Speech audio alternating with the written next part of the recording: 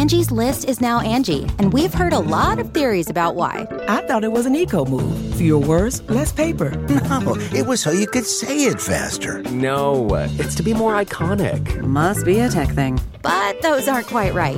It's because now you can compare upfront prices, book a service instantly, and even get your project handled from start to finish. Sounds easy. It is, and it makes us so much more than just a list. Get started at Angie.com. That's ANGI, or download the app today. A beefy, souped-up supper. From on location in Ukraine, here's Rachel Ray with Rach on the Radio. We're just making a simple, classic beef borscht. Brown it, and then you can take the pan off once the meat is nice and brown.